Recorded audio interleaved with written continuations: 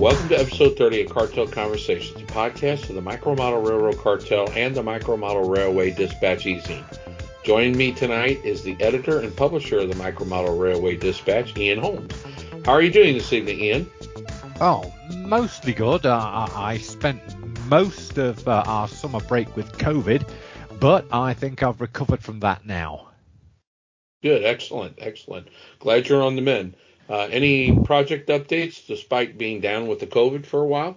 Wow, yeah, the thing with COVID is it's different for different people, but it really sapped my energy and enthusiasm quite a bit. For example, one day, because I couldn't go to work, so I was at home all by myself. But so I was feeling pretty good, so I began to work on one of the articles for the Dispatch. And I was physically exhausted by all the work I'd put in by lunchtime. I was absolutely shattered. Mind you, I think what I've done will be worth it, but I'm saying no more about that, But when I get some energy back, I was moved to start a loco for my challenge layout. After all, I will need a loco to run on that when it's finished, won't I? Well, yes, you do need one of those. That would be quite a big help unless you're modeling a micro that's an abandoned rail line.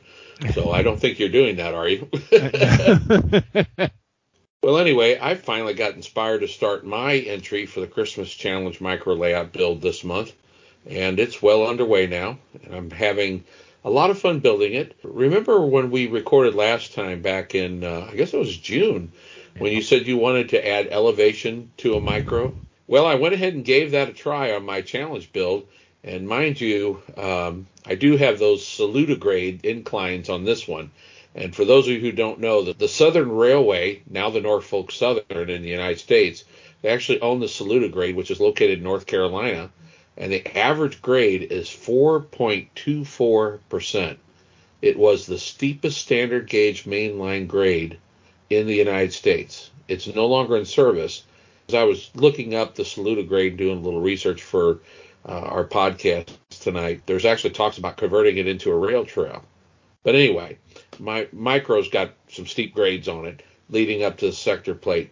And actually, in hindsight, I probably should have gone a little lower with the elevations, but at least it does work. And my layout theme is actually going to be based on my HO scale Owensville Terminal Railroad. And it represents a section along a fictitious branch line that I have called the Stevenson Branch that's located in south central Missouri. Doesn't exist in real life, but it's something I made up years ago when I started my Owensville terminal. And my focal building is actually a Craftsman structure kit I built several years ago, and it's a feed mill, and I've named it Murray Christmas Feed and Seed. A little play on words there for you. But, I painted the structure. It's weathered red with green trim.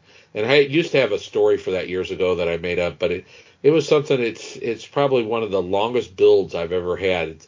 I bought the kit in 2010, and I finished it in 2015. Well, it's just been sitting around on a shelf, so I wanted to put it on a layout, but my layout projects that I have right now, even my shelf layout I have, it just wouldn't fit on there.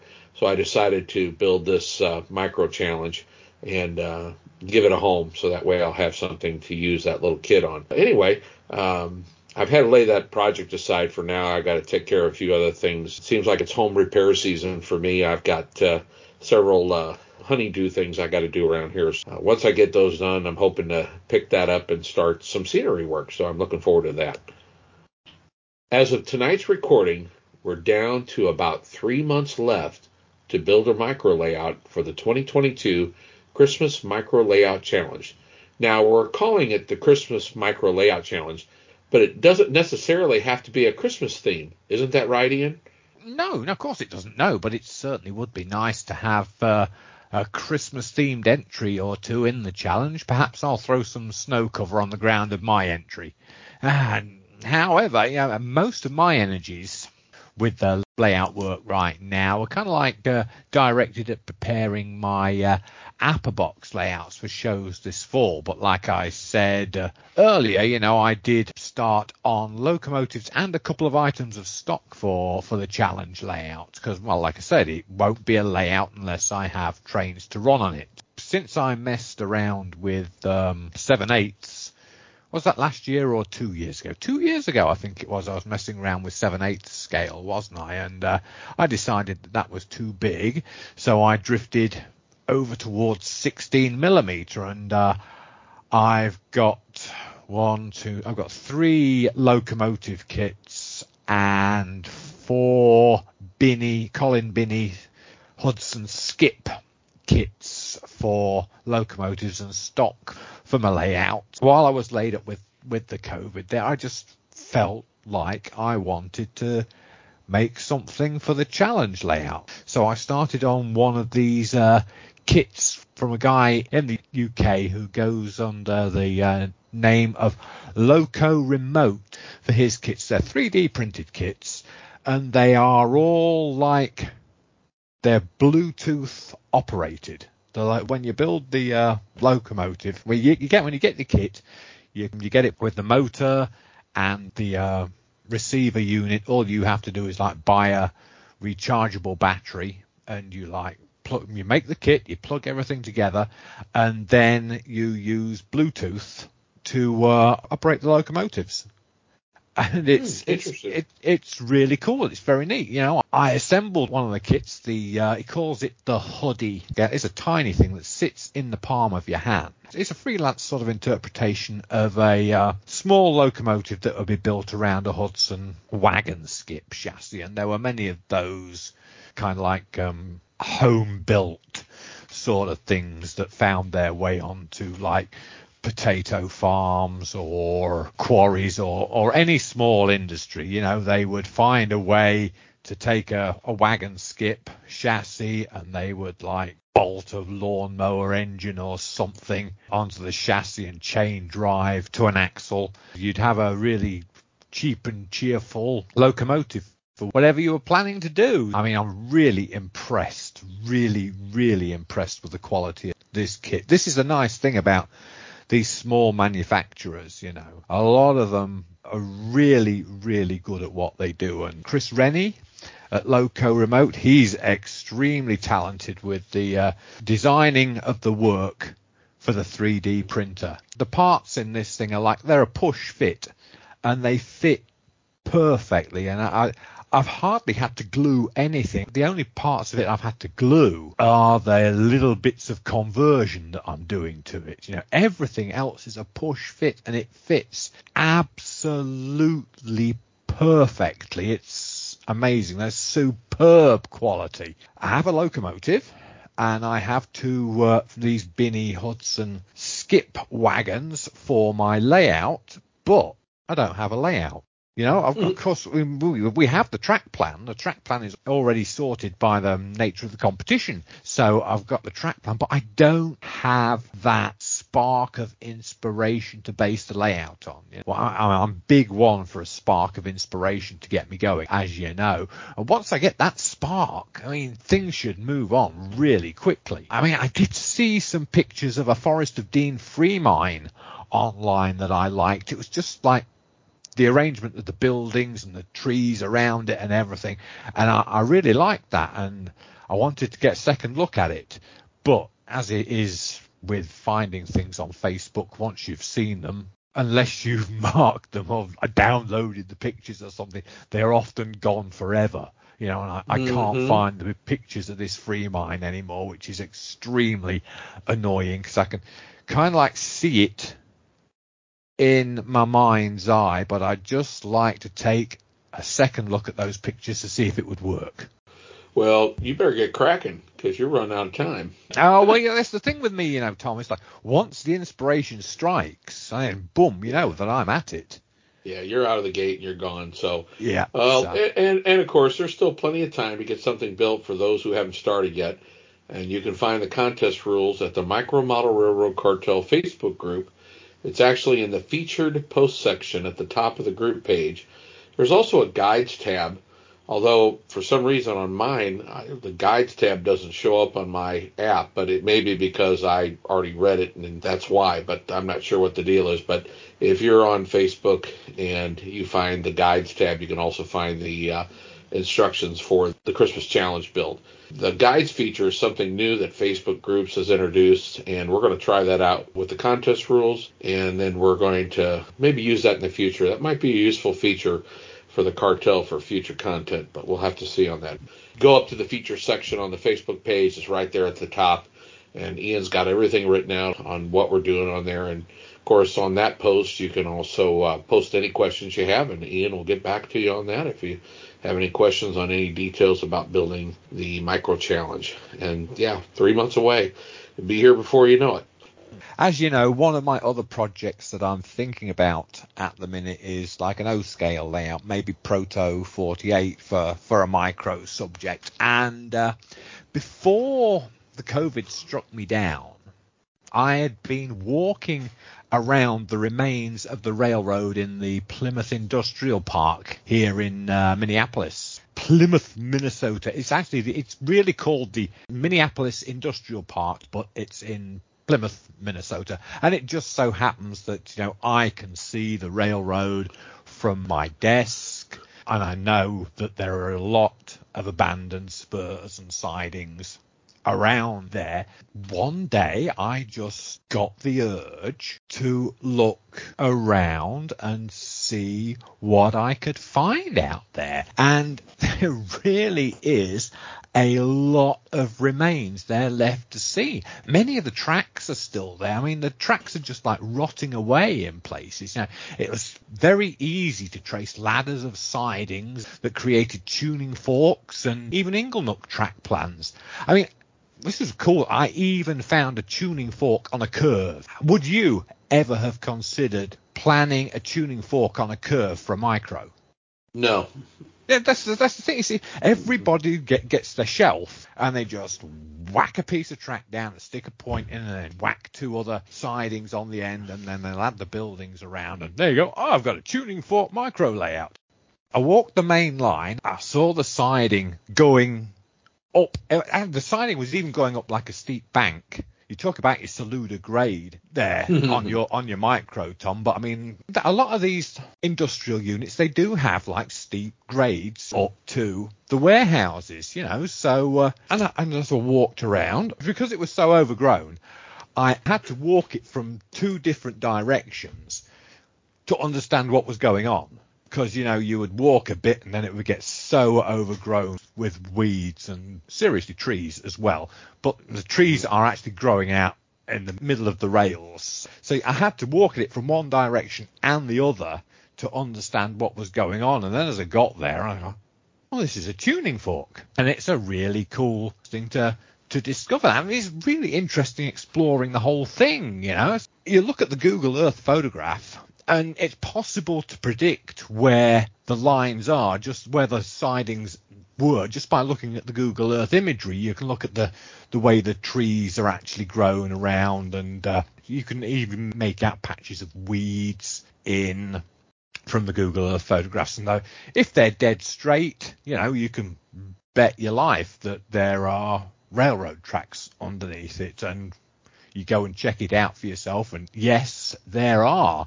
And in some places it's like so overgrown you can't tell what there is from an aerial photograph. And I was like walking one particularly overgrown section, and I looked over to my left, and there was just like a bare strip of earth.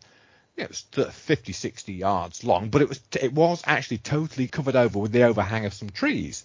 And I thought, well, that looks like there should be a siding there. The rails and the sleepers had all been removed from this one, whereas, like I said, in all other parts of the industrial park, all the tracks are still there.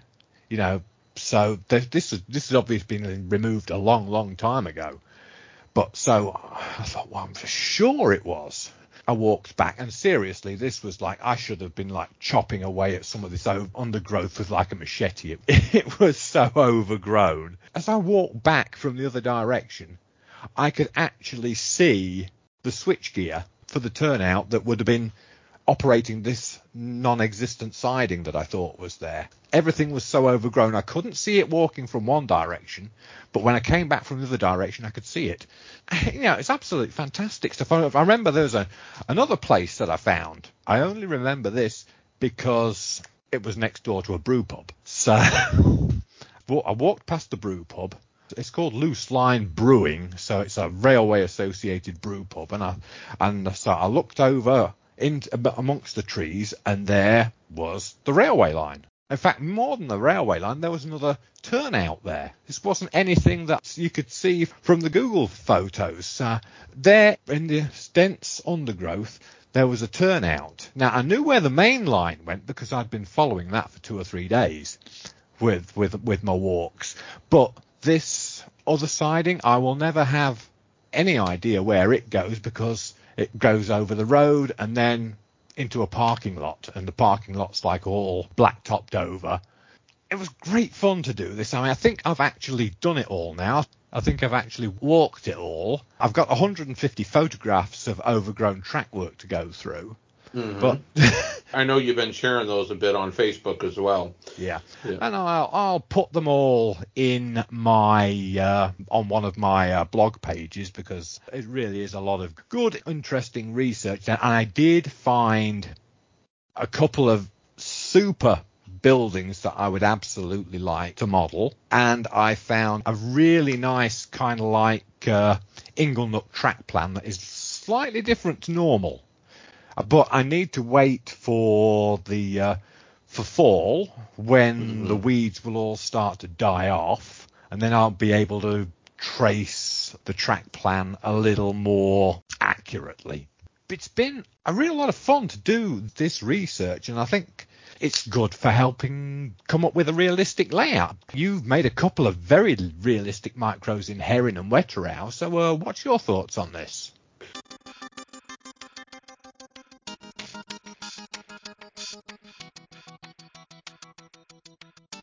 The Micromodel Railway Dispatch is the journal for those interested in the designing, building and operating of micromodel railway layouts. Released 4 times a year and full of inspirational layouts and articles, it's your gateway to the world of micro layouts. The Dispatch is free and available for download from micromodelrailwaydispatch.com.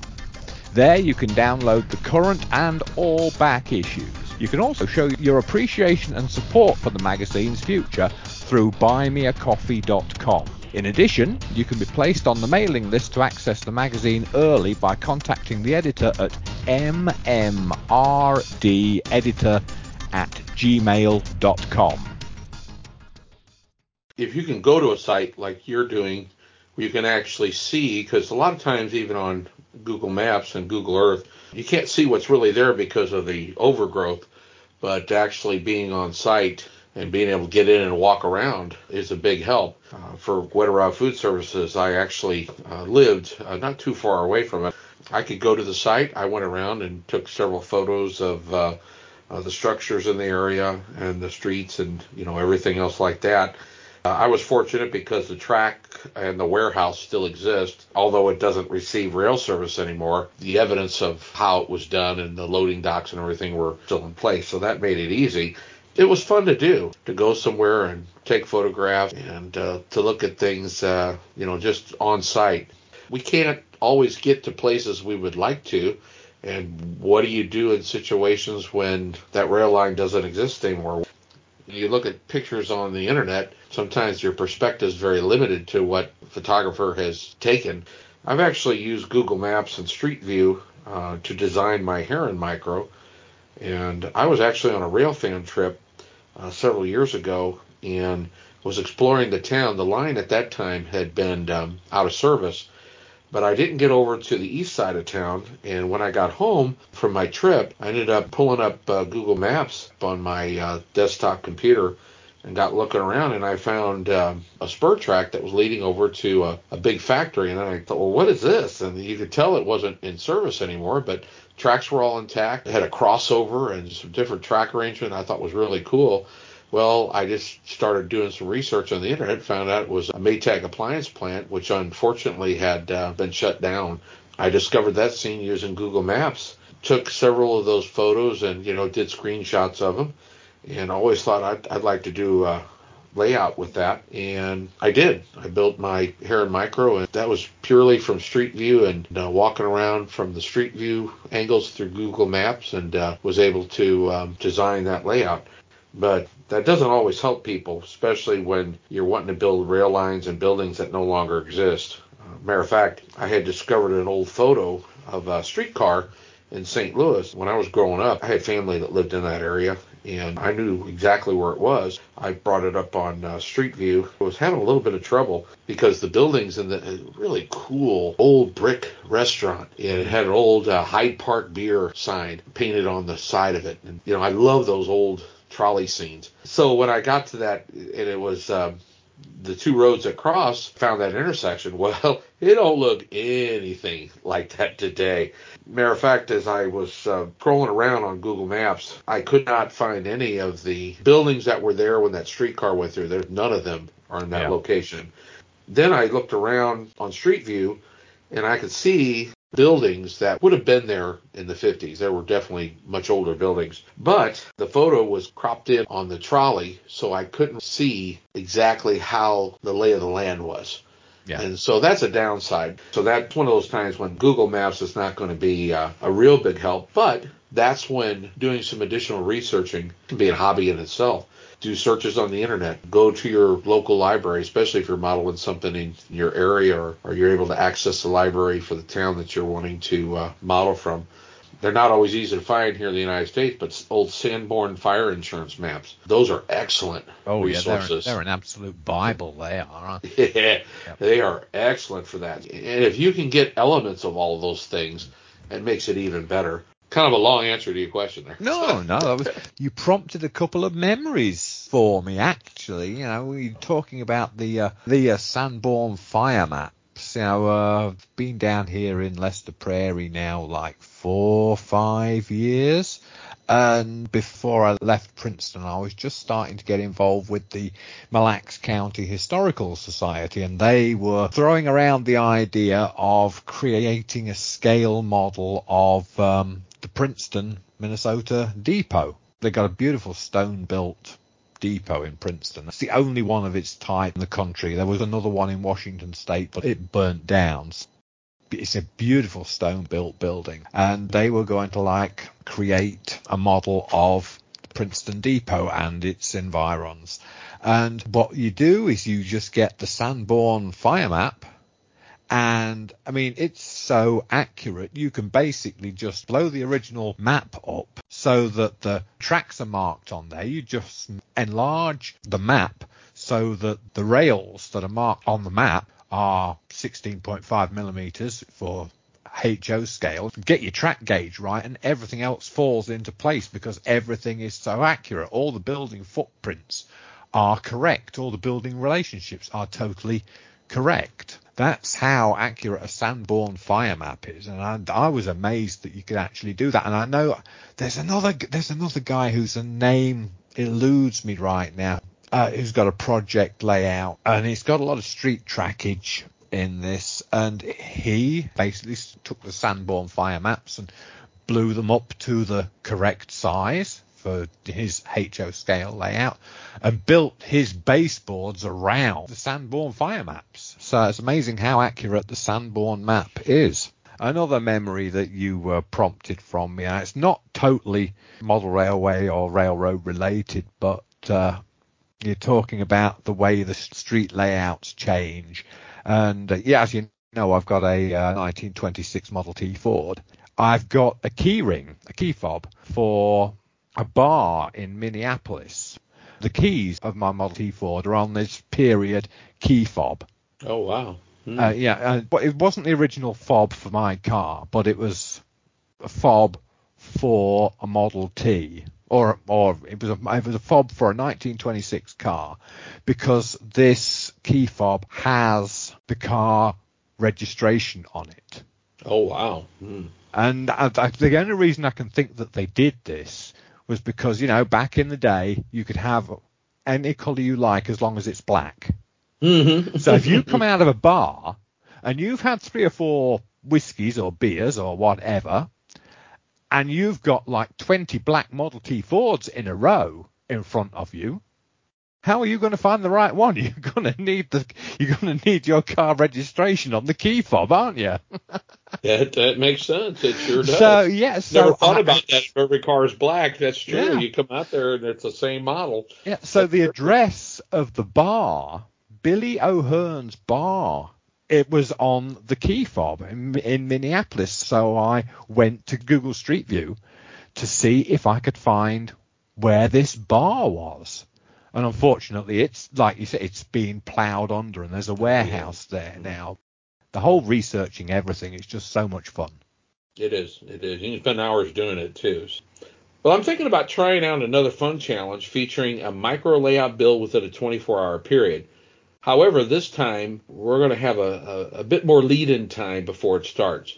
I'm also thinking about designating a time period where an individual will choose a day to build their layout. I was thinking about conducting this maybe in January of 2023, maybe a New Year fun challenge for the month of January. If anyone wants to participate, they pick a day in January to build it. It doesn't have to be anything formal. Everyone will be on the honor system regarding their build time. So, if somebody says I build it in a day, we're not going to send out the build police to verify that you did. As we get closer to the end of the year, probably in December, I'll put something up. That's just a thought. What any thoughts on that, Ian? It's a good idea. I like it. I mean, I could well be up for it, though I wouldn't pick New Year's Day to work on my layout, especially as I've been seeing the new year in, I don't think there'd be too many people in the group picking New Year's Day for that, but there won't be a contest where there's prizes or anything like that. It'd just be, we can, maybe in February, then I can feature different ones that people built, and everybody will be free to share it. I'll have more details on that over on the Facebook group, and I'll be posting that probably in either late November or early December. If you have any questions or comments, always feel free to contact us at the following. You can either email the show at microcartel@aol.com, or you can send us a comment through the podcast blog page, and you can find that at microcartel.blogspot.com. If you're on Facebook, be sure to join the Cartel Facebook group. Just search for the Micro Model Railroad Cartel group. It is a private group, so you will have to join before you can view the content of the group. Please be sure to answer all 3 questions in order to join. So from Ian and myself, we want to thank you, and we hope you have a good September, and we'll catch you, I guess that'll be October. We'll be recording in September, but it'll be published in October. And when we get to that point, we're only going to be down to our last 2 months for the Micro Christmas Challenge build. So just a little reminder there for you, Ian. Yeah, well, I got a lot on my plate. I mean, next time we talk, Tom, we will be able to discuss the fall issue of the Dispatch. So can I just put out a quick plea for anybody, if you'd like to see your layouts in the Dispatch in the fall issue, please send details to me at mmrdeditor@gmail.com, because at the moment the autumn issue is looking a little bit thin compared to previous issues.